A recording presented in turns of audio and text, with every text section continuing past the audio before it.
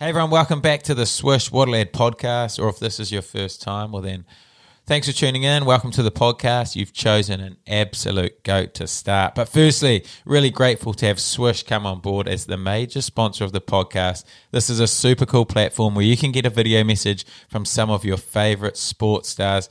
Super Rugby stars are on there, such as Rieko Ioane, Sam Cane, and Ruben Love. They are all on there ready to send you a video message of your choice.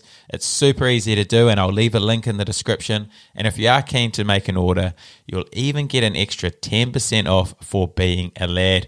Also, Pure Sport, a couple of drops at a time, are not only saving me from everyday hip pain, but also guarantee me a great night's sleep every single night. Anyone who's tried it will understand. But if you do struggle with muscle or joint pain or struggle to sleep at night, then I cannot recommend this product enough. Get off the sleeping pills and the anti-inflammatories and go give this natural alternative a go. I'll post a link in the description if you're keen to try, and you can get 20% off for being a lad. But speaking of lads, I've got some lad waiting for this one, so let's roll the intro. What a lad, what a lad, what a lad, what an absolute lad. What a lad, what a lad, what a lad, what an absolute lad.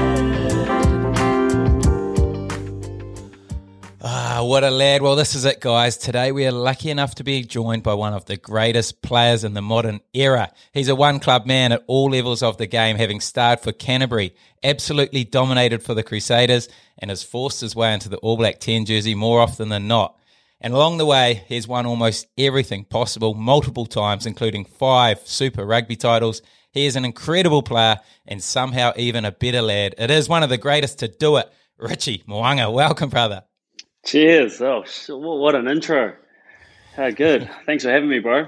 Mate, stoked to have you on. It's always good to be in the presence of greatness. So, mate, no better than you at the moment. So stoked to have you on. No, it's sort of memories go back to early Water Lad days of pranks of Fletcher Smith. I think that had me in stitches. So I'm glad I'm here for a potty, not for a prank, unless you got something planned. But No, I remember you hitting me up in the changing rooms. I think it was after the Salisi Jonty one, and you came up to me saying that you were loving it. Mate, ever since, I've just wanted to get you on. No, I appreciate it. Thanks for having me, man. So anyway, how's the break been? You've got an extended break from Super Rugby. How's that been? Yeah, it's good, bro. It's really nice to be home, and I guess with the circumstances, with the lads heading to Queenstown, it was a good fit. Not having to leave home, and spending time with my 2 wee ones and my wife. So it's been good, but you know how it is when you're watching and you get sort of itchy feet wanting to be out there with the lads. You know, it does get a bit hard, but really excited to hopefully jump back in soon. Mate, you definitely be catching up with some family time. Obviously, you had a long end-of-year tour. Hard to be away from the family for that long, but you're probably making up for that now.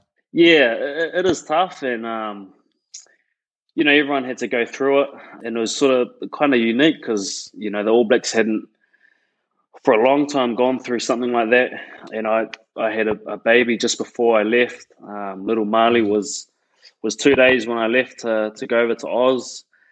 So that was tough and had its challenges leaving family behind, but making the most of it now and just enjoying being a dad and seeing them sort of grow. 100%. And did you miss the preseason? I know a lot of guys are stoked when they get out of preseason, but did you miss it at all, or you're pretty happy just sitting back? I'm someone that sort of enjoys the hard work and the mahi. So I was sort of doing my own work, but yeah, you kind of miss it being in with the lads, and you know what it's like. The bonds start off early in pre-season, and the work that you're doing, it just sort of binds sort of the connections stronger, and as tough as it is, your memorable moments and memories sort of come in pre-season, and how sort of shit and tough all that work is. And how's your body now? Are you feeling good, feeling ready to go? Bro, I'm ready, I'm ready. I just can't wait to sort of rip in. But at the same time, it's been quite nice just sort of taking a step back. Sort of when Super rolls around, we kind of just get chucked in, and you kind of right in the thick of it for, the whole season. So it's good to sort of step back, and I'm enjoying seeing, other players lead and just seeing things from a different perspective. And, obviously with Ferg and Simon, just loving the way that they're going. And, it's going to be tough coming back in and trying to sort of climb my way back or try and earn the jersey again. So that's a challenge I'm looking forward to. But, yeah, I can't wait to get back in. Mate, how stacked is your side, and especially your back line at the Crusaders? Like, you guys still have heaps of guys to return, and at the moment, it looks like you guys are just on another level still. Yeah, it's we're pretty spoilt for choice, especially the outside backs. I think it's the hardest place to sort of pick at the moment. You guys got guys like Leicester who played the way he did in the weekend, and you still got classy outside back on the bench, like Severis last weekend. So we're spoilt for choice, but they're pretty grounded, and we know how quick things can change if you don't perform one week.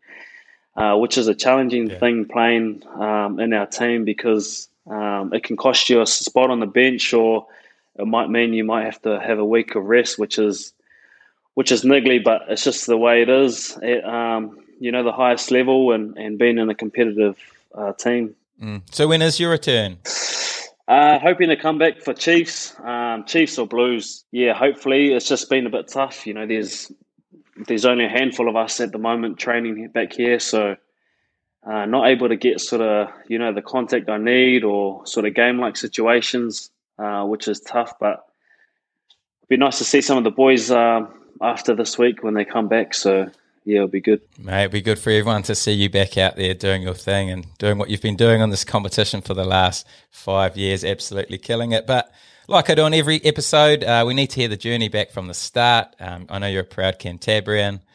Give us the rundown on what your childhood was like. Yeah, I'd say, I had an awesome childhood, awesome upbringing, a family of 6, and born and raised in Christchurch, which I'm really proud of. It's quite funny whenever boys ask me or they ask, where I was born. They just assume I was born in Auckland or something and then moved to Christchurch. But I'm one of the few Brown brothers that are actually born down here in Christchurch, which I'm proud of.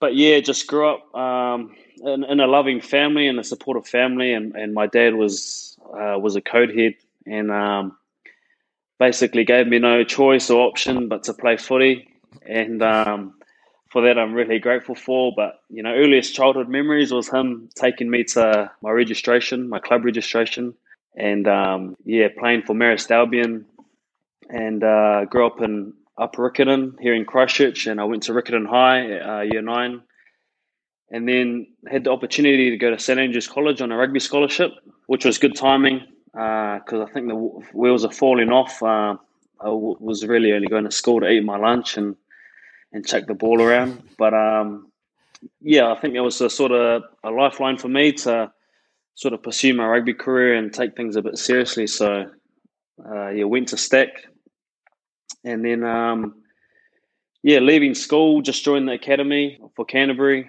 and not long after made my debut for Canterbury in 2013, which was just an awesome time to join the franchise and sort of have a little glimpse of what being a Canterbury rugby player was about, because you had such awesome role models there at the time, like Andy Ellis, Nasi Manu, I remember, who was a huge part of, the culture. Your Adam Whitelock and Tom Taylors and Tyler Blindales, the likes. It was awesome to be in a team with those players, and you kind of, it just flashes by you, and then a couple of years later you're kind of the players that you're kind of like the Tom Taylor of the team. You've been there for 5 years, 6 years, and you got new kids coming up. So amongst that, just the whole heap of footy and Crusaders and just sort of climbing my way through the ranks and trying to, I guess, sort of make my mark in the Canterbury and Crusaders jersey. So going back to your school days, was there a time where you thought that rugby was going to be a career for you, and is that sort of why you moved to St Andrews? Oh, bro, I think, as far as I can remember, I was always going to be a rugby player. I was always going to be where I am now. I wasn't arrogant or cocky, but I had this confidence that I knew that I could do it from a young age. you know, I'd say mostly because I was so passionate about rugby. Like I actually just loved footy. I love the Crusaders and I love the All Blacks, and just watching rugby with my old man and my brothers every spare minute, just kicking the ball. Like I lived it. And I think because of that, I always knew I'd sort of do whatever it took to be at this level and to play for Crusaders, and hopefully one day be an All Black. So yeah, I'd say from a young age. Mate, that's so cool. So did your touch background have anything to do with your rugby career? Because I know you were very good at touch. Yeah, it's funny. Like I knew from a young age, you know, from 6 or 7, that I always wanted to be a Crusader and an All Black. But I didn't start playing touch till I was year 10, you know, till I was 15, 16. And that was only due to going to St Andrews College, who were pretty good at touch in the mixed grades. So I'd say touch had a huge influence on sort of adding bits to my game, adding tools to my toolbox in terms of my catch pass, my vision, quick feed and acceleration, and all that stuff, and everything else. But yeah, I just absolutely love touch, bro. I think it's just you know, one of those games that I still say now, you know, if it was professional, I think I'd be playing touch. You know, I just loved it that much. True. You know, mainly because of the fact that I didn't have to make a tackle. Not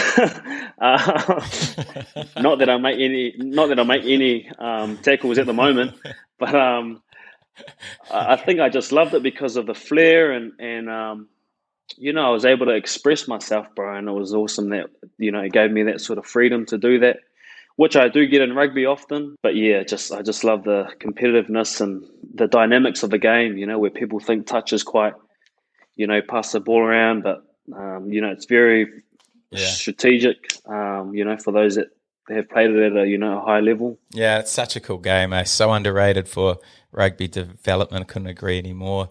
Yeah, hard. And so is it true that you missed out on the New Zealand schools at the end of your schooling year? Yeah, bro. Yeah, I did. I went to the schools trial, which was up north, and we had like a schools camp, and like, you know, there were some big boppers there, eh? You know, you like your Jackson Garden Bishop and guys, you just, you know, when you're playing in the South Island and you're like a smaller school, and you just hear the names of like, man, these are the next big guys that are gonna, you know, that are gonna take over footy, and you know, it's quite daunting when you're going from a little school, or even when you're just a South Island schoolboy, because these guys are giants, bro. You know, these guys they're just the head of, you know, the game in terms of like their built and just the way they play. So I went to the trial, and I remember getting stitched up big time, mate. Like I got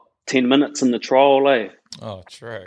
And but I still, like, even like now, I feel inside I'm real bitter about it. You can tell, eh? I'm like,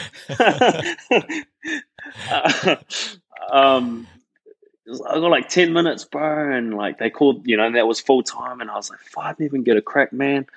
But yeah, eventually, like a week later, I got the phone call saying that, hey, look, Richie, like, you didn't make the team, and blah blah blah, and you know, whatever was said after that, I can't even remember. But like, I just remember like my heart dropping, bro. Like, you know, like it was like I was being told that like I actually can't pursue my rugby career anymore. Yeah. Like that's how serious it was for me. Like that's how bad I wanted to make this team. And I remember even back then of hearing stats of like those who make schools, there's a percentage of those guys that make the 20s. And then if you play 20s, like you're guaranteed pretty much to play Super Rugby. Yeah. So like, man, all these stats are going through my head, man, and I'm just like, I'm so gutted, eh? You know, eventually, I'm in tears about not making the schools team, but I'd probably say, you know, it was probably the best thing that happened to me at that stage, and sort of didn't make me any more motivated, but just kind of knew I had to sort of keep sort of grafting away, really. Yeah, because I guess you had that confidence that you're always going to get there, and I suppose that was probably your first setback of your journey to become that professional rugby player that you always knew you would. So interesting to hear how you handled that. Yeah. Well, it's just it's just kind of as you said, it was sort of my first setback of like far out. Like I didn't make this team. What does that mean for me now? Which is ridiculous. I was bloody 18 years old. Yeah, looking back, eh? Looking back, you kind of like, what an idiot. But talking to my first 15 coach at the time, and he was just like, it's one man's opinion. Literally one man's opinion. And he said to me, I remember, cream always rises to the top.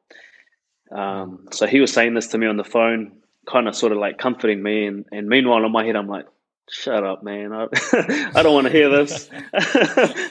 That doesn't mean anything to me right now. Did you not just hear what I said? I didn't make the team, bro. But yeah, you look back at those moments and, a whole heap of other moments too that sort of, I don't know, shape you to who you are. So how did you go from missing out on New Zealand schools to the following year being into the Canterbury NPC side, one of the powerhouse sides of the comp? Oh, bro, it all happened quite fast, eh? So I went to a club called Linwood here in Christchurch, and I remember sort of my last year of school going around to clubs asking sort of what the club was like and where do they see me playing next year in their club side, and just kind of having those discussions. And I was always certain my last year of school that I was going to play senior rugby the year after. Looking back, bro, I was like 75 kgs, not much smaller than what I am now. And I just come out of school. I just was certain. I was like, I'm going to play senior rugby. I don't care where it is. But I'm so determined to just play senior rugby because I think I can and I think I'm good enough. And so, like, I kid you not, I went around to 5 or 6 clubs literally saying to them, I want to play senior rugby here. And every coach and every RDO said to me, you're too small, and that we see you playing Colts before you make your way to seniors. Like, we've actually got a 10 who's playing seniors. He's handy. Play a few games of Colts and then you can move your way up. And I was just like, nah, man, stuff that. I was like, nah, no way. So it's funny, I had a meeting with our tech coach now for the Crusaders. His name's Scott Hansen. And he was the head coach of Linwood at the time. And so I had a meeting with him and he said, if you're good enough, you're old enough, and he just basically said that, if I'm good enough, I'll play in the senior team for Linwood, which was like the last team I wanted to play for. And it turns out sort of they didn't have really numbers to field a senior team, so they just needed anyone and everyone pretty much. So it was good for me to join that club, and I just had a pretty good season with Linwood, which sort of put me in the mix for Canterbury. No, you must have absolutely carved it up to go from not being able to get a starting spot for a club side to starting for Canterbury or playing for Canterbury. Yeah, like it did happen fast, bro. I played my first game for Linwood, and we played Sydenham, who won it the year before. And so our first game, and it was my first senior game, and we played at Rugby Park, and I just had everything went my way. Like I just couldn't believe it. I scored 32 points that game on my debut, and I think I scored a hat trick and a couple of kicks and stuff like that. And for me, it was just that feeling of like I knew I was right. I knew I was able to play at this level, and I knew I was deserving to be there, and that was just sort of made me more hungry to keep performing well. And then, which led to me being in the Canterbury mix once they had injuries, and Colin Slade was getting called up to the All Blacks every couple of weeks, which gave me an opportunity. And were you still really confident in your ability going into the Canterbury lineup? Did you think you were good enough to be in there as well? Nah, that sort of changed, eh? Because when you're in with the big fish, you're kind of like, oh shit, man, like like I just left school, man, and now I'm here with like a Tyler Blindale and Tom Taylor, Robbie Fruin, Adam White, like Johnny McNichol, like you got all these guys that who'd been there for a long time. I was just sort of more keen to learn, but it was cool. I played 9 games that year, and we won. We won that year, which was really cool. A cool introduction to sort of NPC. I just loved it, eh? And then your form from that, is that what got you into the New Zealand 20s? Yeah, I'd say. I think they look at players that are they can't help but look at players that are really playing at NPC level. You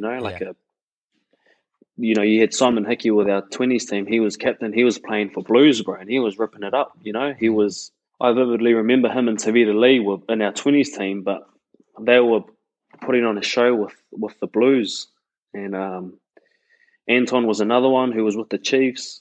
So that all sort of led, one thing to another with making those teams and just sort of putting in some work. But the 20s thing was pretty cool, and we bombed it in our year. We lost it at home in the semis against South Africa, but it was a cool experience, and you kind of knew that this is definitely what I want to do, and definitely what I'm capable of doing. Yeah, I remember playing against you. I spoke about it on Damien's one, but we were playing for Hurricanes development. You were the 10 for the 20s, but even back then, mate, you were so classy. Everything you did was silky smooth, and it was obvious you were going to have a big future after I saw that.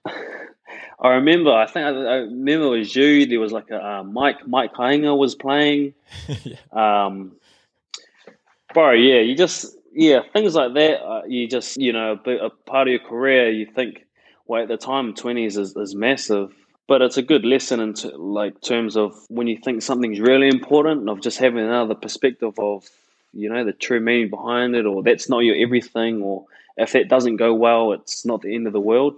And I think 20s was the same. I made the team, but I wasn't the starting first 5. I still wasn't where I wanted to be.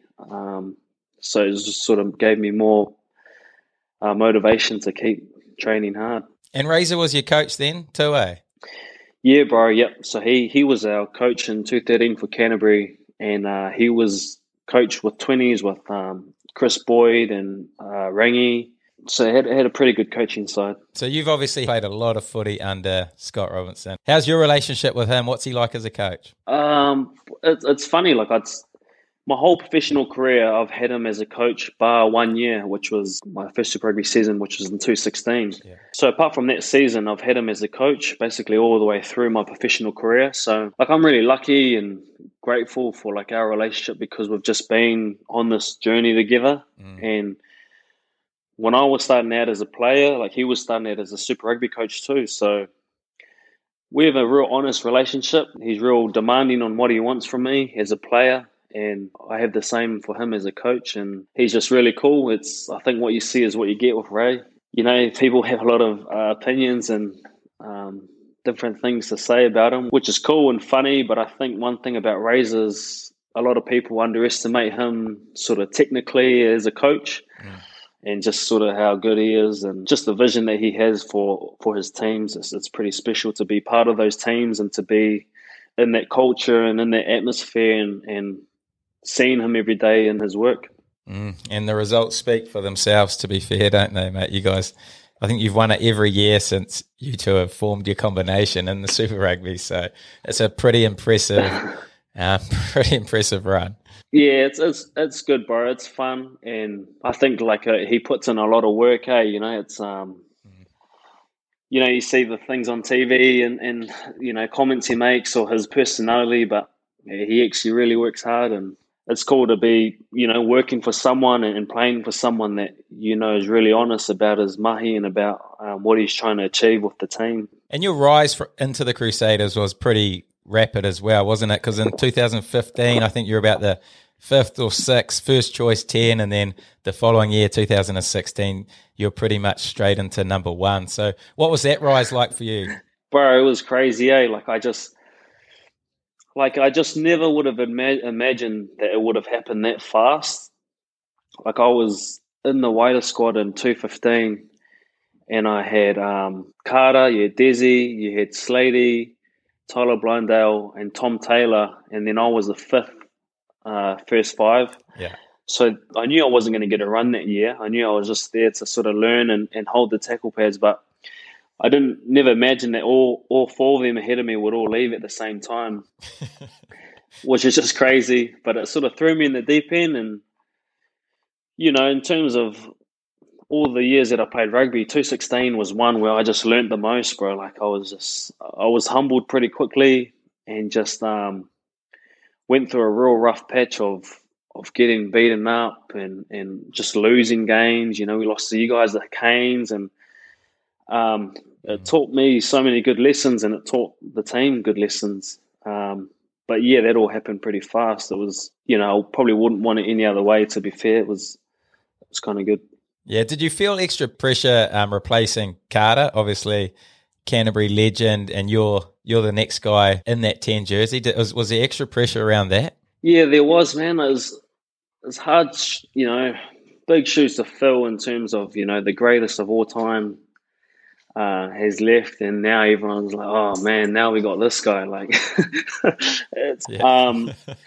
and I was still trying to find my feet and still trying to work things out. So I guess my personality just sort of helped because I was so driven and so focused on what I needed to do or how could I be better, and just how driven I was. But there was a lot of outside noise, but to be fair, I'm sort of not one that sort of pays too much attention to that.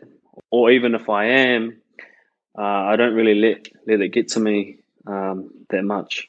And were you still really confident that you were still going to be a successful driver of this Crusaders side, even after 2016, where you felt like there was a lot of learnings? Yeah, I was, but I was definitely certain of that. But I learned some, real tough lessons, as I said, around, being humbled and grounded around not being consistent and having like shocking games, like games where I've just been dragged off the field, or I've missed 5 goal kicks in South Africa, where like those lessons are so valuable now, like for me. But at the time were just so hard to learn, because all you want to do is just be really successful. But, those things have just made me to who I am now. But yeah, for sure. Like it was a roller coaster, but I always knew, like, where I am now, I always imagined this. It's crazy. But you obviously learnt really quick, because the next 5 years have been the opposite, been really successful. You've driven that side so well over the last 5 years. I think you've won MVP pretty much on all of them. So any sort of standout games or finals that really stand out for you in your Super Rugby career? Far out, man. That's tough. There's so many memorable games, and amongst some of the titles, like, at the time when you win them, you're just thinking in your head, like, this is the best, this is the best feeling, and you just can't replace it. But then one season that in particular that I think I like the most because of the journey was 2017, because it was our first year of winning it. And I guess the journey of going across to Johannesburg and playing in that environment, in that stadium, and we hadn't won it since 2008. So just that joy of you've done something that you've dreamed of ever since you're a little kid, and to do it with guys that had won it in 2008, like a White Crockett, was just pretty special too. Yeah, I think I'll always remember that one just because of the journey of watching the Hurricanes versus Lions early hours of the morning, and then just thinking, shit, we're on the plane, man. Yeah. There was an emotional roller coaster of getting there, and then far out, the unknown of, there were so many boys that hadn't played in the final before, so I think that one was pretty special. And they came home hard too, didn't they? Even with the red card, they were like coming home with full steam. You guys were running on your last fumes. We were hanging on, like, as you know, playing in high altitude, and when the crowd gets behind them, they're just unstoppable. and had there been another 10 minutes, bro, like I'd say most of us would say we would have lost, bro. Like it's just, we were hanging on. And that's what made it even more, just enjoyable of how hard we had to work and how much it actually hurt. You get that sort of taste of blood in your throat of just hanging on. And that was it was a lucky one. And 5 championships, that's 5 championship dues. Any India dues that really stand out for you? I know you go good. Oh man, I'd say 219. I can already just say 219. You got the likes of the older guys that are sort of their last hurrah. Like a Ryan Crotty, Tim Bateman, Owie and Rito. Their last season with the Crusaders. And that was just memorable in terms of just doing it, again and all that jazz and the shenanigans that happens after. It's just awesome, eh? It's I love it. Yeah, get your goggles on. Do you guys pre-order your goggles knowing that you're going to win the comp? Nah, man. There's no talk about goggles. There's nothing, eh? There's Razor, he's really creative, bro, and he's really onto it. So I'm sure he had them just ready, just in case. You always want to be ready, just for the best possible outcome. So I guess that's what happened, and thankfully we got to wear them. Oh, did you what? 5 times. How good. Anyway, I'm keen to hear about your All Black career as well. And you had quite a unique start to your All Black career, playing against them before playing with them. Talk to me about that and how that whole experience was. Oh man, it was like it was pretty weird. I guess in terms of the game, I never thought I'd be standing in line, sort of holding your brothers and you're facing the haka. I think that was the weirdest thing that I've ever experienced because, one, it's you want to be on that side and you want to be the one performing the haka. But it was awesome, we played at Twickenham, and it was actually just a real cool week because we'd been with the Barbars and along with the traditions and celebrating that week. But knowing that you're going to be playing against, the best team in the world, it was quite funny. And I think I was actually, really happy the week was the way it was planned. You kind of just going through and you're celebrating and you're doing all these events that the Barbarians do, which makes the week sort of go a bit faster. And then all of a sudden you're facing the haka, and it was pretty crazy, man. How loose is the Barbarians? Is it as loose as people say? Bro, it is, man. I think the stories you hear, they're true in terms of the week and the preparation leading up to the game. The Barbarians are a special club. It's what a team that you got to be invited to play for. And I think sort of knowing the history and the traditions of the Barbarians, when you get to camp and when you get to London, all you want to do is sort of put your best foot forward and sort of and carry on the traditions. And I think that's a cool thing about it too. The coaches at the time, we're Robbie Deans and Razor, sort of like anything goes because it's not up to them to make rules about how the week should look, or it's not up to them to make new things up in terms of preparation, because there's so many teams and so many players, coaches that have gone before them that have just done what the Barbarians do, and there's been a lot of events, and it gets real fancy of the places you go for dinner, and they have a magician come around, and then they have people singing who you thought was a waitress the whole time. So it's just a real sort of like, it's real glamorous, and like being in London, it's pretty cool that you get to do it with, guys, but then guys from Aussie and guys from South Africa and guys you never thought you'd ever be playing with. Do you get worried while you're on the piss and stuff that week that shit, I'm gonna struggle this weekend against the All Blacks? Do you ever get to that point? Bro, yeah, you do. There's a lot of head noise, and there's I think you do, but you just understand the assignment, eh? I think it's just the best way possible I can put it, is that you just know that, the team you're in and sort of the traditions that have gone before. And It's not silly. It's just you're having beers with your mates. You're enjoying your time. You're connecting with someone that's played on the other side of the world and who's had a way different upbringing. And that's a special thing about the Barbarians is that by Thursday you've heard everyone's life story. You've danced with your mate. You've seen him in some state, and then now you're ready to go and play a game with him. So that's a special thing about Barbars. Yeah, and you're obviously used to it because you backed up that week very well. Absolutely put on a clinic against the All Blacks.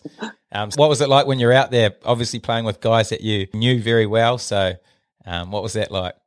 Yeah, it was cool, bro, because obviously I played against all these guys. I've played with some of them, but you just know the challenge of playing the All Blacks, and like you just really want to beat them because you really want to put a good performance on and kind of like, oh man, I should be there, not on this team, without being a dick about it. That's just, how it is. And, I just think the opportunity to play against the All Blacks was special, bro. And it's, to do it at Twickenham and to almost beat them, I still think I'm the one that lost the game. Nani ran a short ball and just bowled me over and scored. And that was kind of like their way of climbing back. But everything before then was all right. But yeah, that's a bit of a bummer, that one. And that wasn't the last time that happened too.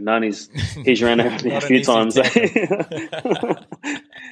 Nah, yeah, they say go low way, and that's just the thing, eh? You're like, I've been low on him a couple of times, and it's still the same. Yeah, I think you got to go high and just get steamrolled. I know, yeah. Some of my sevens, I kind of just wait for them to make the tackle and then just kind of like assist. I'm not a bad assist tackler. I'll tell you that much. I'm not bad at assisting. Or the ball rip. I don't mind the ball rip. Yeah. I just got to be the second player in. Yeah, that's the problem.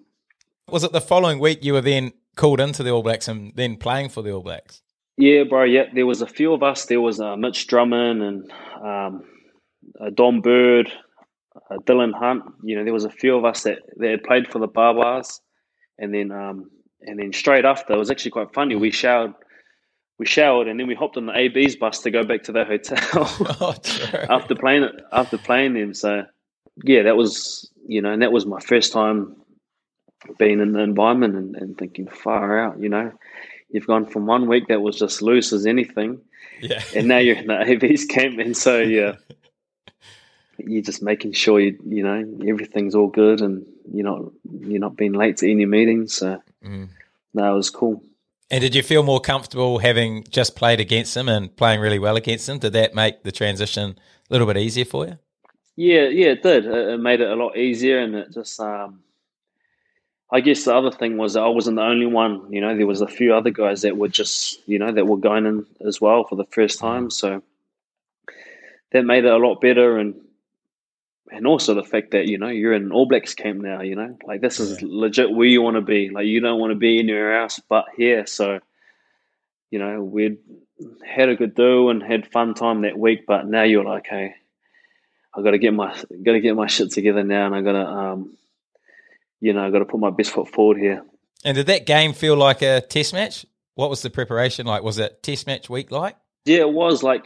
It was quite funny because, you had two different teams. You had a team playing the French Barbarians. And so I remember we were warming up and doing our training around what we were doing that week. But then there was also another team that was getting ready to play France. So, it was cool. I guess the time just went really quickly because you were constantly learning, you're constantly doing things, you're constantly checking your phone and setting alarms. And then catching up with guys, and because I remember Davey was already he was in the All Blacks at that stage, and so I was literally on his case about everything about gee, what do we wear to this, or what do we do here? And it gets a bit like that, it's like your first day at school, you're on edge all the time. Anxiety levels through the roof, having scared of missing a meeting or anything, Bro, and that's it. I'm the worst, and I just like, do I wear closed shoes or am I all good to wear scuffs?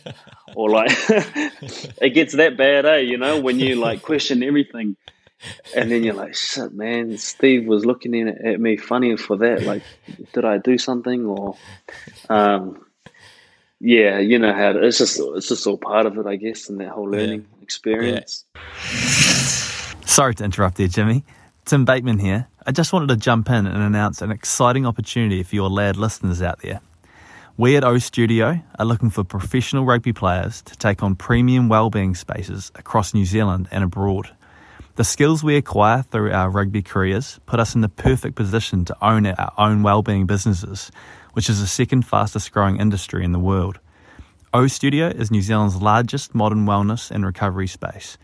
Running your own ship lets you own your own time, pursue something exciting, and if done well, returns bloody well financially. If you're interested to find out more, go to the O Studio website or email me directly on tim@ostudio.co.nz. Back to the show. And after that game, how'd you feel? Did you feel like an All Black after that game, even though it wasn't a test? Yeah, I did, but I knew it wasn't the real thing. You know, for me, I just was like, you know, I got the opportunity because, you know, 2 games are close together. You know, had there been a week or normal week's preparation, I wouldn't be there. You know, I was quite realistic about that. You know, I knew I was there and thereabouts, but the situation and the whole thing meant that I could be part of it. So I was happy, man. I was proud. You know, proud. I got an All Black number, and you know, I was able to put on the fern and perform the haka. But I also knew, it's like, you know, I didn't want it to end there. Yeah. And then your first test match, your debut against Argentina, was it, or France? Yeah, France in Dunedin, down at Forsyth, and yeah, that was a cool moment, man. Like, I had my family down there, you know, and I guess that's when you sort of start to pinch yourself around, like, you know, you are amongst, like, you know, some really classy players. And I think every time I was sort of in the All Blacks environment or in the camp, I just wanted to keep doing enough to make sure that when the next camp happened, I was in the conversation or I was there training. So, yeah. And what do you like on the bench? First game for the All Blacks, sitting on the bench, what are the nerves like for you? You seem like a very confident and chilled out customer, but All Black test match debut. Nah, I'm not, bro. I'm not. The test match, I was in all sorts. I remember I came on, and bro, I came on. I didn't even know how they made the substitution and a penalty. So I got subbed on, and the first action was a kick to touch. Oh, true. But the kick to touch was, so I literally came on, and I was kicking to touch. But the kick to touch was from 5 meters from our line and 5 meters from the sideline. Oh, the worst. So it's like, I can't just come on and just, like, you know, do the league ones where you just kick it 5 meters in front of you. So I gave it a nudge. Bro, I literally just went out by this much, eh? True nudge. Like, I was so close. It ended up being like 45 meters up. Oh. But I kicked it, and I was just hoping. I was like, get out. Luckily, it went out. Back then, I was quite notorious for not kicking the ball out. Going for it. Yeah, going for it all the time. Yeah. And you feel pretty bad when you kick the ball, and all you do is kick it out, and it stays in field. Some of the groans you get from your forwards, it's not nice. They always say when you're lining it up, just make sure of it, just get it out. Bro, honestly, like, that is like the worst thing you can say to someone that's about to kick the touch. Hey, like, kick it out. Yeah. Or when you go for a goal kick and they're like, take your time. Yeah, there's certain things that don't help, but you know, you get used to it. Yeah, and one massive part of your All Black career to date has been your battle with Bodie for the number 10 jersey. He only said kind things about you when he came on the podcast. Obviously, you guys have a really good relationship. How have you found that battle between you and him? Oh, bro, it's been awesome. Like, it's, you know, as I said, like, you always want to be at the next camp and you want to be in the All Blacks team, and that's the challenge. That's a big challenge, you know. And then you get there, and then there's another challenge, and it's you know, going down against another goat and someone who's just made his mark massively in the All Black jersey. And, I'm real respectful of that. And I just love sort of putting my best foot forward and, and making the competition healthy and not in a bad way. I'm growing him, he's growing me, but we know exactly what we need to do to try and wear the jersey. And I think that's just been something that we've both enjoyed, and something that has made both of us better, has definitely made me better. And you obviously won the battle to the 10 jersey for the Rugby World Cup. Was there ever a moment leading up to that competition where you were told that you were going to be given the 10 jersey, or was it a week in, week out, just waiting for the team to be named? No, it was literally just you're waiting for the team naming, and I think it's a good thing. You're always putting your best foot forward. You're always wanting to try your best. You're always just waiting, to the last minute to know, if you get the nod or not. And I was lucky enough that, in the World Cup to get the nod. And I think even though Bodie was playing fullback, there were so many things and so many valuable lessons that he was teaching me in the 10 jersey, and times we're in the games where he'd be at 10 and I'd be at fullback, where we just somehow ended up in that spot. So it was good, and it was just something that you get nervous about. Sort of playing against someone like him makes me nervous, because just how good and how influential he is for whatever team he's playing. Mate, that's cool. And how did you find the Rugby World Cup? What did you make of the whole experience? Bro, it was awesome. It's just, to be an All Black and then to play games for the All Blacks is one thing, but to be going to a Rugby World Cup in a country like Japan was just awesome. The support and the experience was awesome. But, the lessons we learned on the field was just as awesome. For me, I think those were valuable lessons, and I'm not disappointed by them, but I guess I'm more just encouraged that, we got a few things wrong, but we were still so close. But all in all, it was an awesome experience, one that I'll remember, forever. Yeah, what memories do you have from the England game? Obviously, it was the disappointing one of the tournament. You guys were you obviously looked really good against Ireland the week before. Yeah. Come to England in the semi-final. What do you remember about that game? Bro, I just remember I just remember having the ball a lot, but not going forward. And I just remember the constant pressure of always being driven back in our tackles, and almost kind of looking around shit, what do we do? What do we do now? And that was a real tough lesson to learn on that stage. It's just, you wish you had learnt these lessons, or you wish you had thought of something before that game. But, just the way it rolled out, they were better than us. They studied us well, man, and they, we did nothing that surprised them, which was, was really disappointing. And how was that to deal with afterwards? Are you someone who takes these losses to heart, or are you pretty quick to bounce on and take the positives from it and just get back to life? Yeah, I am, bro. I'm a sore loser. You're not used to it. I'm real competitive, bro. I don't like losing. So it was real tough to experience that, and tough because for me, I remember feeling like we didn't just let ourselves down. I genuinely felt like we let the whole of New Zealand down, and I felt like, man, it's going to be a long summer being back home and no one wants us there. These were thoughts going through my head, I remember, Snapchatting some of the boys, and I was in my room, dealing, through sort of comedy, and I was putting these disguises on, saying this is how I'm getting back home so no one recognizes me. But, overall, I'm pretty quick to move on otherwise. And pretty, I'm good enough to sort of know that, the ones that, the opinions of the ones that matter most are sort of what really, what I care about. So. And last season, you guys obviously had some really good performances again, probably let down by a couple towards the end, which probably still hanging over the side a little bit. But what sort of shape do you think the All Blacks are in going forward into this season? Well, I think the boys are in a really good spot. I think we're just spoiled for choice, eh? There's so many positions where, I think guys are putting their hands up, and I think what you saw last season was a result of, man, it was a long season for the boys that had been away on tour. Yeah. And that's no excuse. We're professional rugby players, and I think there are definitely things we could have learnt faster and things we could have done differently. But hindsight's beautiful for that. But I do genuinely believe that have we get those little things right, and have we change this and do this a bit better, the boys are going to be in some form.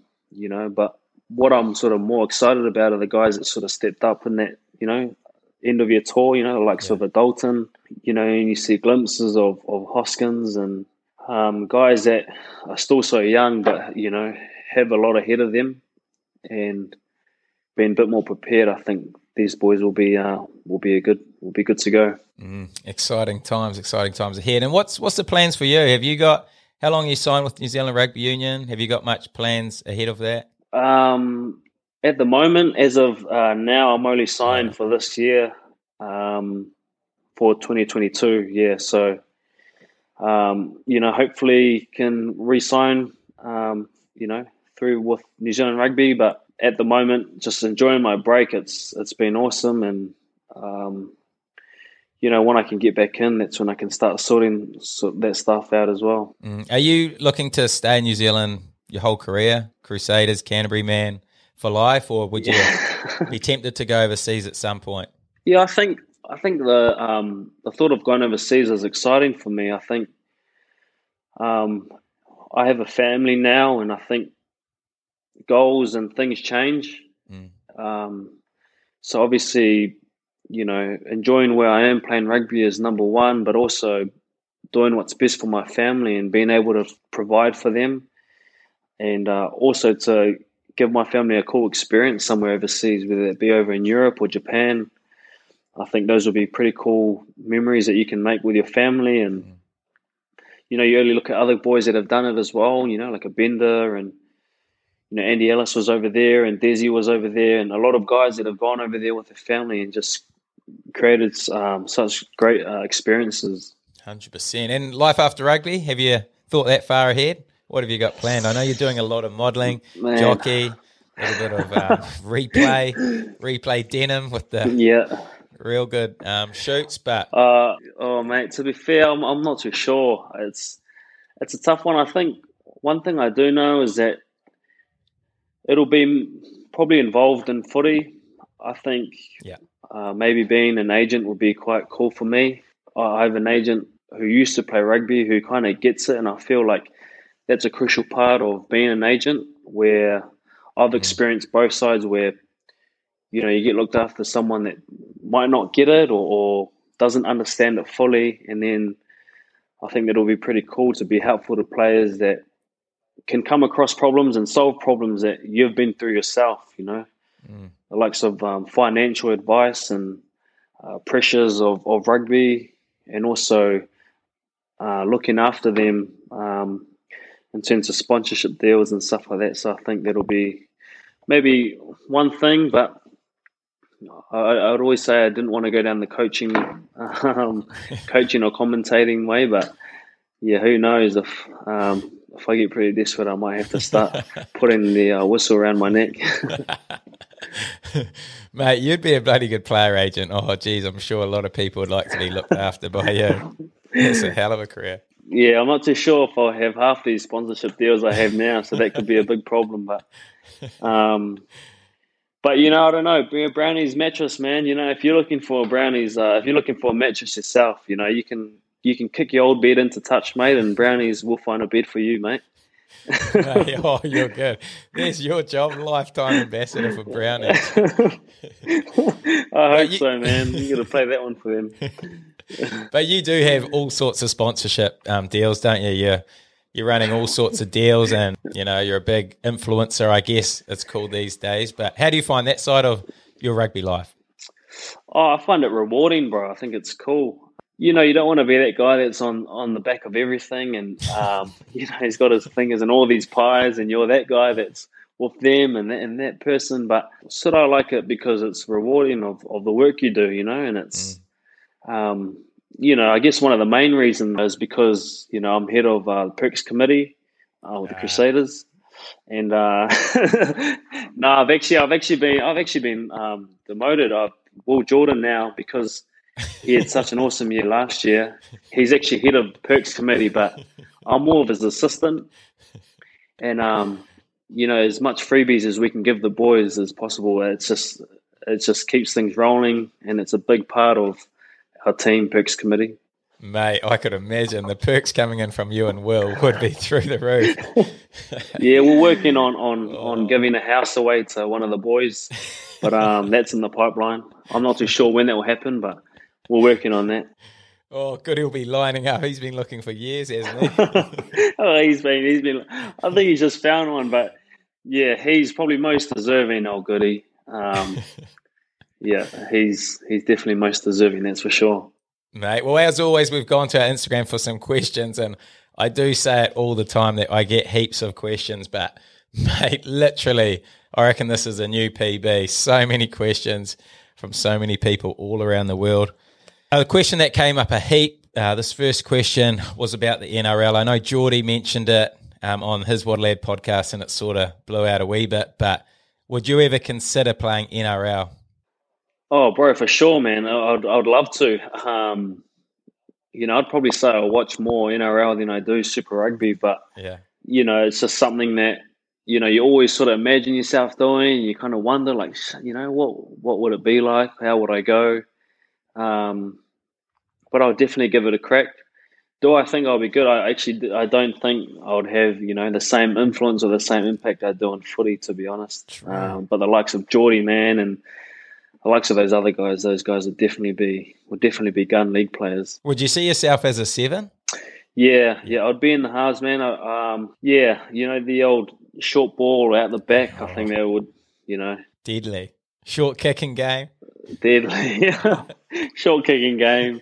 Not too sure how my cross kicks would go, but it would be cool. It would be cool to experience it, but I don't think I'd be any good, to be honest. How do you reckon a All Black league side would go against an NRL team?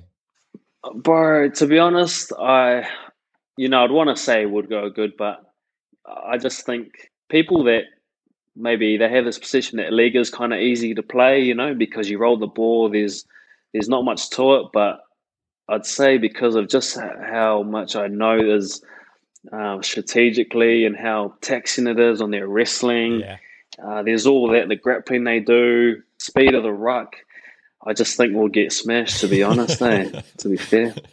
I think you make a good case there. I think people don't give it enough credit as it deserves. They run some lines, all their shapes and stuff. No, I honestly, they don't, bro. They don't. And I think, people say this person would be a main league player, but there's so much to it, and I'm saying that I haven't even played league. I just kind of could imagine the line running and all that jazz. What I do know is I'll probably get moved to the wing on defense because some of those boys are massive. Some of those boys are massive, eh? You get a big Nelson running down your channel. Yeah, big boy. There's a big boy, and those hookers and guys are making ridiculous amounts of tackles.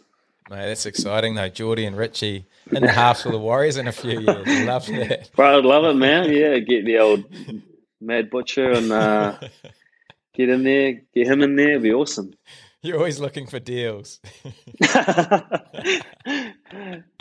That's just one I can't crack on is the meat, some sort of meat company. That's one I'm working on for the lads.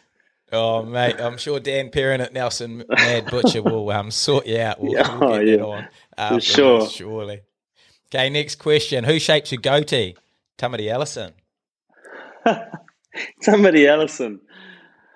Wow, that's interesting. I actually, my barber does it for me. All the shaping on my goatees and all my beards. I think he's just angry. One time I called him out on his because he went for something a bit different. He went for something a bit thin along here, and I just sort of called him out on it. So I think he's a bit sour at that comment. I didn't know it hit him that hard that he had to sort of jump on What a Lad to to put a question out there about it. Sorry, Tom. Holy heck. Oh, you got him deep. I got him deep, man. Okay, next one from another good lad, Seta Tamanavalu. Tell the story about when he nearly got a hiding from a parking warden in the morning of the 2018 final. Oh, man. Yeah, that's a funny story. Eh? That's actually one I'd kind of forgotten about. But we go to this one cafe on game day, for a brunch. We go to one, and it's in Merivale, Bridget's, and there's a McDonald's behind it. And you know how sometimes they're real strict about you can't park in the McDonald's and go over there or whatever. Yeah. So that they're that strict where they have this one parking warden who actually is looking for guys that are parking in McDonald's and aren't going into McDonald's. So we parked in Macca's anyway, and we ran around the long way. And as we were coming back to go to the car after brunch, he just wasn't happy, eh? And, being the sort of smart ass I am, like I was kind of just saying, it wasn't us. And there was a car trying to get out, but he was telling us off. And I was like, sir, watch out. The car's going to hit you. Sir, please watch out. And I was being a dick. And he turned around to me and he said, oh, shut up. And I honestly thought he was going to give me a hiding, to be fair. But it was at that moment I just like, that's it. He's gonna karate chop me, I reckon. So that was that story. It was, kind of the ones you had to sort of be there to sort of get it. What I'm probably more surprised about is that you could read Setz's his message. You kind of probably had to sort of get a translator to make sure that that's what he was saying, but that was a good memory. He's got good memory, Big Seta. He loves a good yarn, the big man. But He does. yeah, you're right. I did have to reword it a little bit. But speaking of fights, the next question was, you're a huge fight sports fan. Would you consider doing MMA or boxing during or post footy? Oh, man. Bro, probably not, eh? I think I'd be like top 3 in New Zealand of like shadow boxing. Like I'd be up there. Like honestly, bro, you should see my shadow boxing. It's like everything just looks it's poetry in motion, but it's Mayweather like. Some have said that. Not my words, but to be fair, like I just I'm probably just too scared to get hit, eh? But I do love the combat, the combat sport, man, UFC and boxing. Always been into it since I was little, and just sort of love that.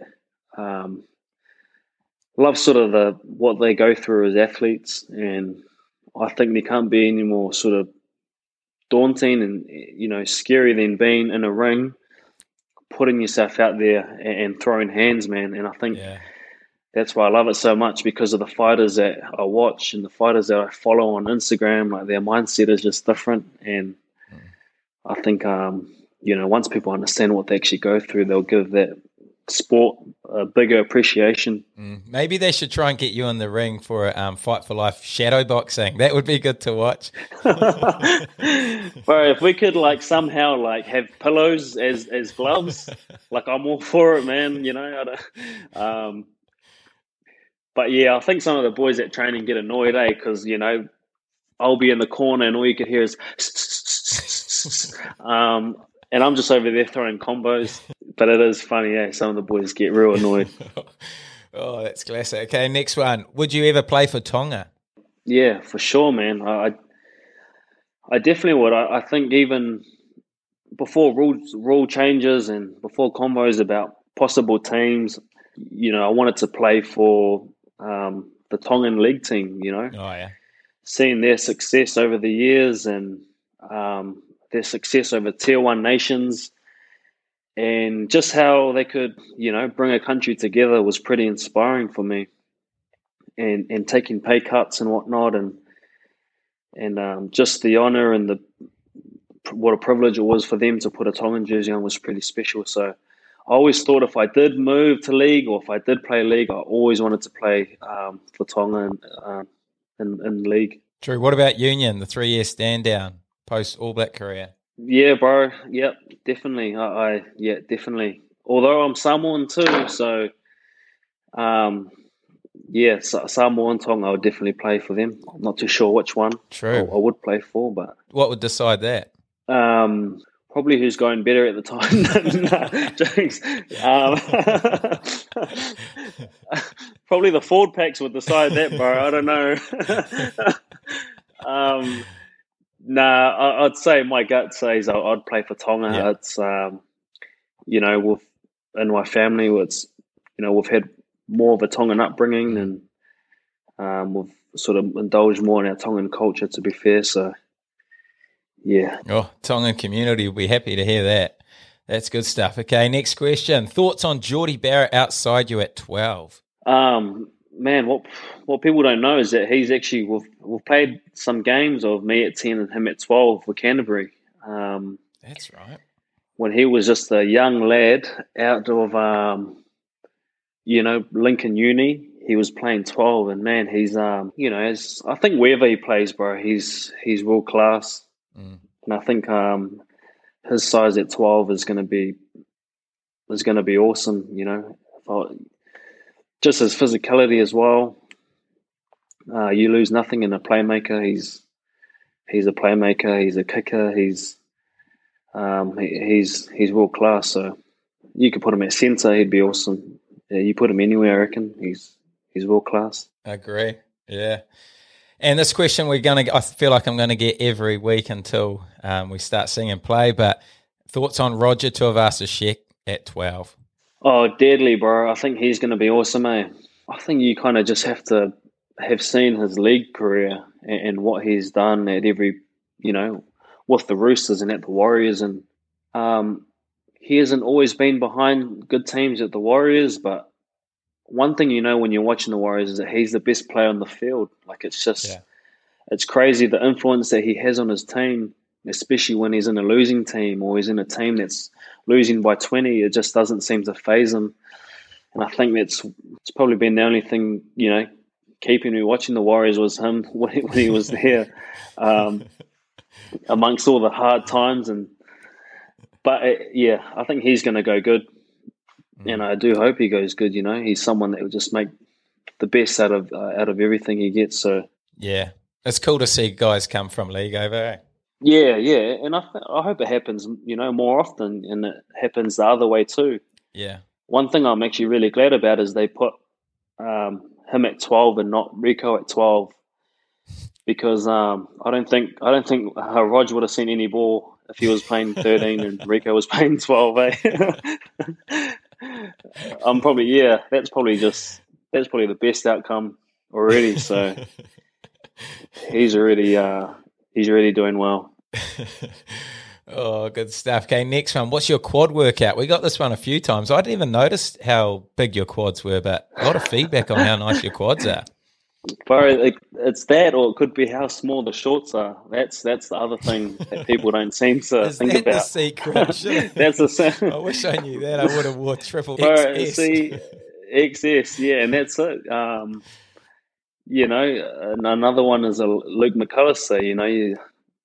Big hyper on his legs, but people don't realize he was actually wearing size small shorts.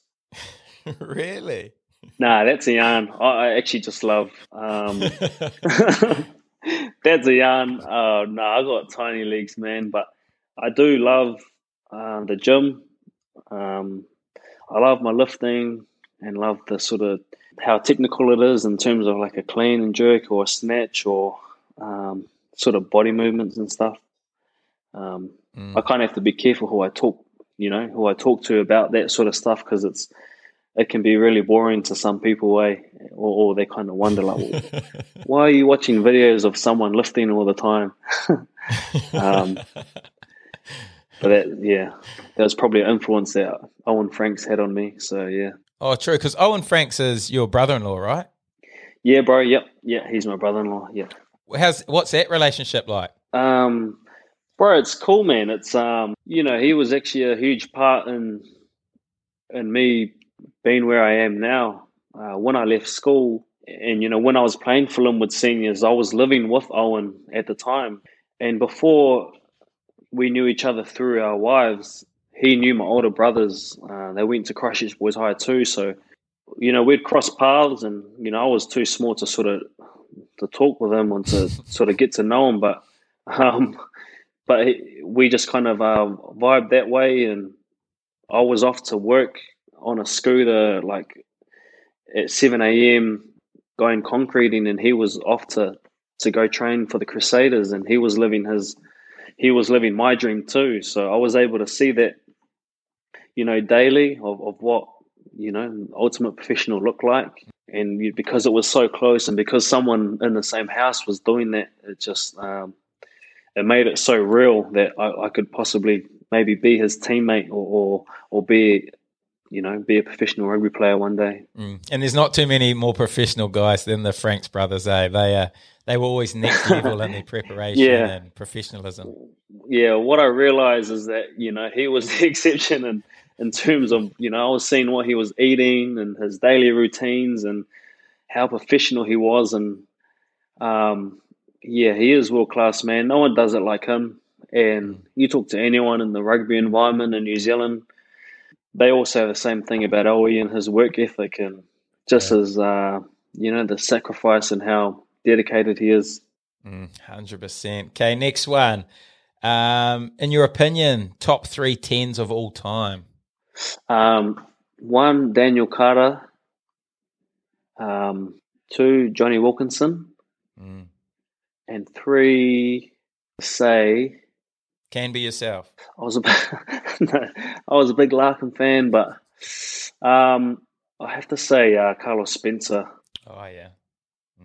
Yeah, all different players, but Carlos was very creative in the way he was, doing things in that time and that era he was playing in, which no one had seen before, which sort of just inspired me to sort of be creative, and sort of,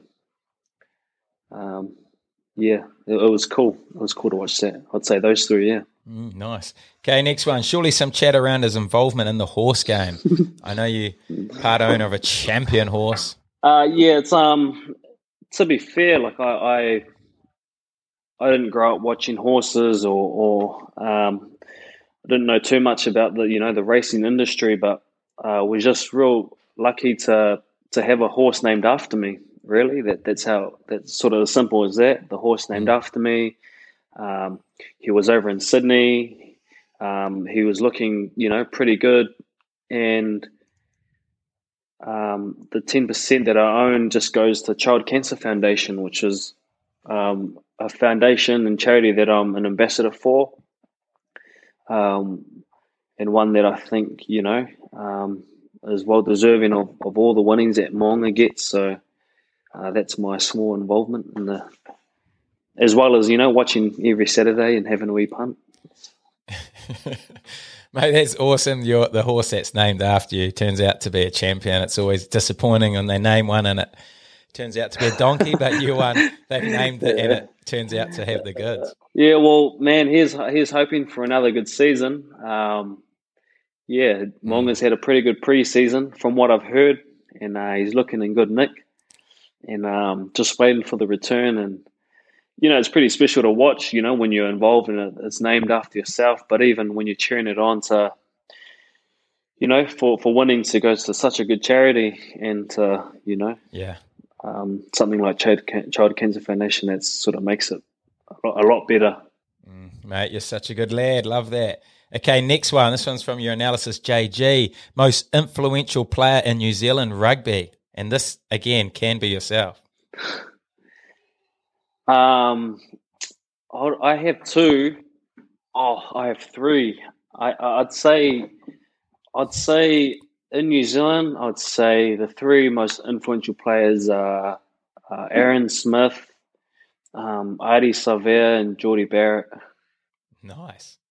I'd probably say at the moment, Geordie Barrett is the most influential player, yeah. I just sort of love the way he wears his heart on his sleeve, and he's such his aggression and his, I've been around him to know that he doesn't like losing, and even to watch the game in the weekend, you see how special he is as a player and what he's willing to do to to win the game, or if it's not winning the game, what he's willing to do to try and hurt someone, which is quite funny to watch. That tackle on Leicester, it took a big, hard shot to stop Leicester 5 metres from the line, eh? Man, honestly, and it's not surprising, when you know Geordie and you know him well too. Actions like that and things like that, he's just, and being the little brother of Bodie and Scooter, he's probably had to deal with a lot growing up to to overcome some obstacles. You can see it, man, and it's that's what makes Geordie, and that's why he's the man. That's it. And a lad, okay, last question. One piece of advice you have for our listeners. Oh, wow. Always love ending on a inspirational. Wow. Oh, no pressure. I think I don't have a quote as such. I think just, I guess, your mindset and your attitude. I think, seeing the best in shitty situations, having a different perspective always helps, and always sort of gives you an understanding of where you really are and what you really have and what really matters. And I think it's the cool thing about it. So yeah, that's probably really disappointing. I'm sorry, man. That was yeah. Sorry about that. I actually loved it. I thought it was awesome because, mate, you live by that, and hearing your story, it feels like your whole career has been around that, mate. You had confidence as a young fella. You always thought you were going to become who you are today, and it's so cool to hear, and it's all been around based on your mindset like you just spoke about in your advice. So you might not have felt it was good, but that was one of the best. Thanks, brother. Thanks for that wee pump up. Mate, absolute pleasure to have you on the podcast, mate. It's great to sit down with one of the greats and go through your journey. I know you're still so young, so still plenty left in your rugby career, which I'm really looking forward to watching as well. So looking forward to seeing you back out there with the Crusaders. Not that they need any help, but, mate, no doubt you're going to make a massive difference for them. And I'm looking forward to seeing you back out there running the cutter. So appreciate you coming on the podcast, mate. Thanks, brother. Thanks for having me, bro. You're a lad. What a lad.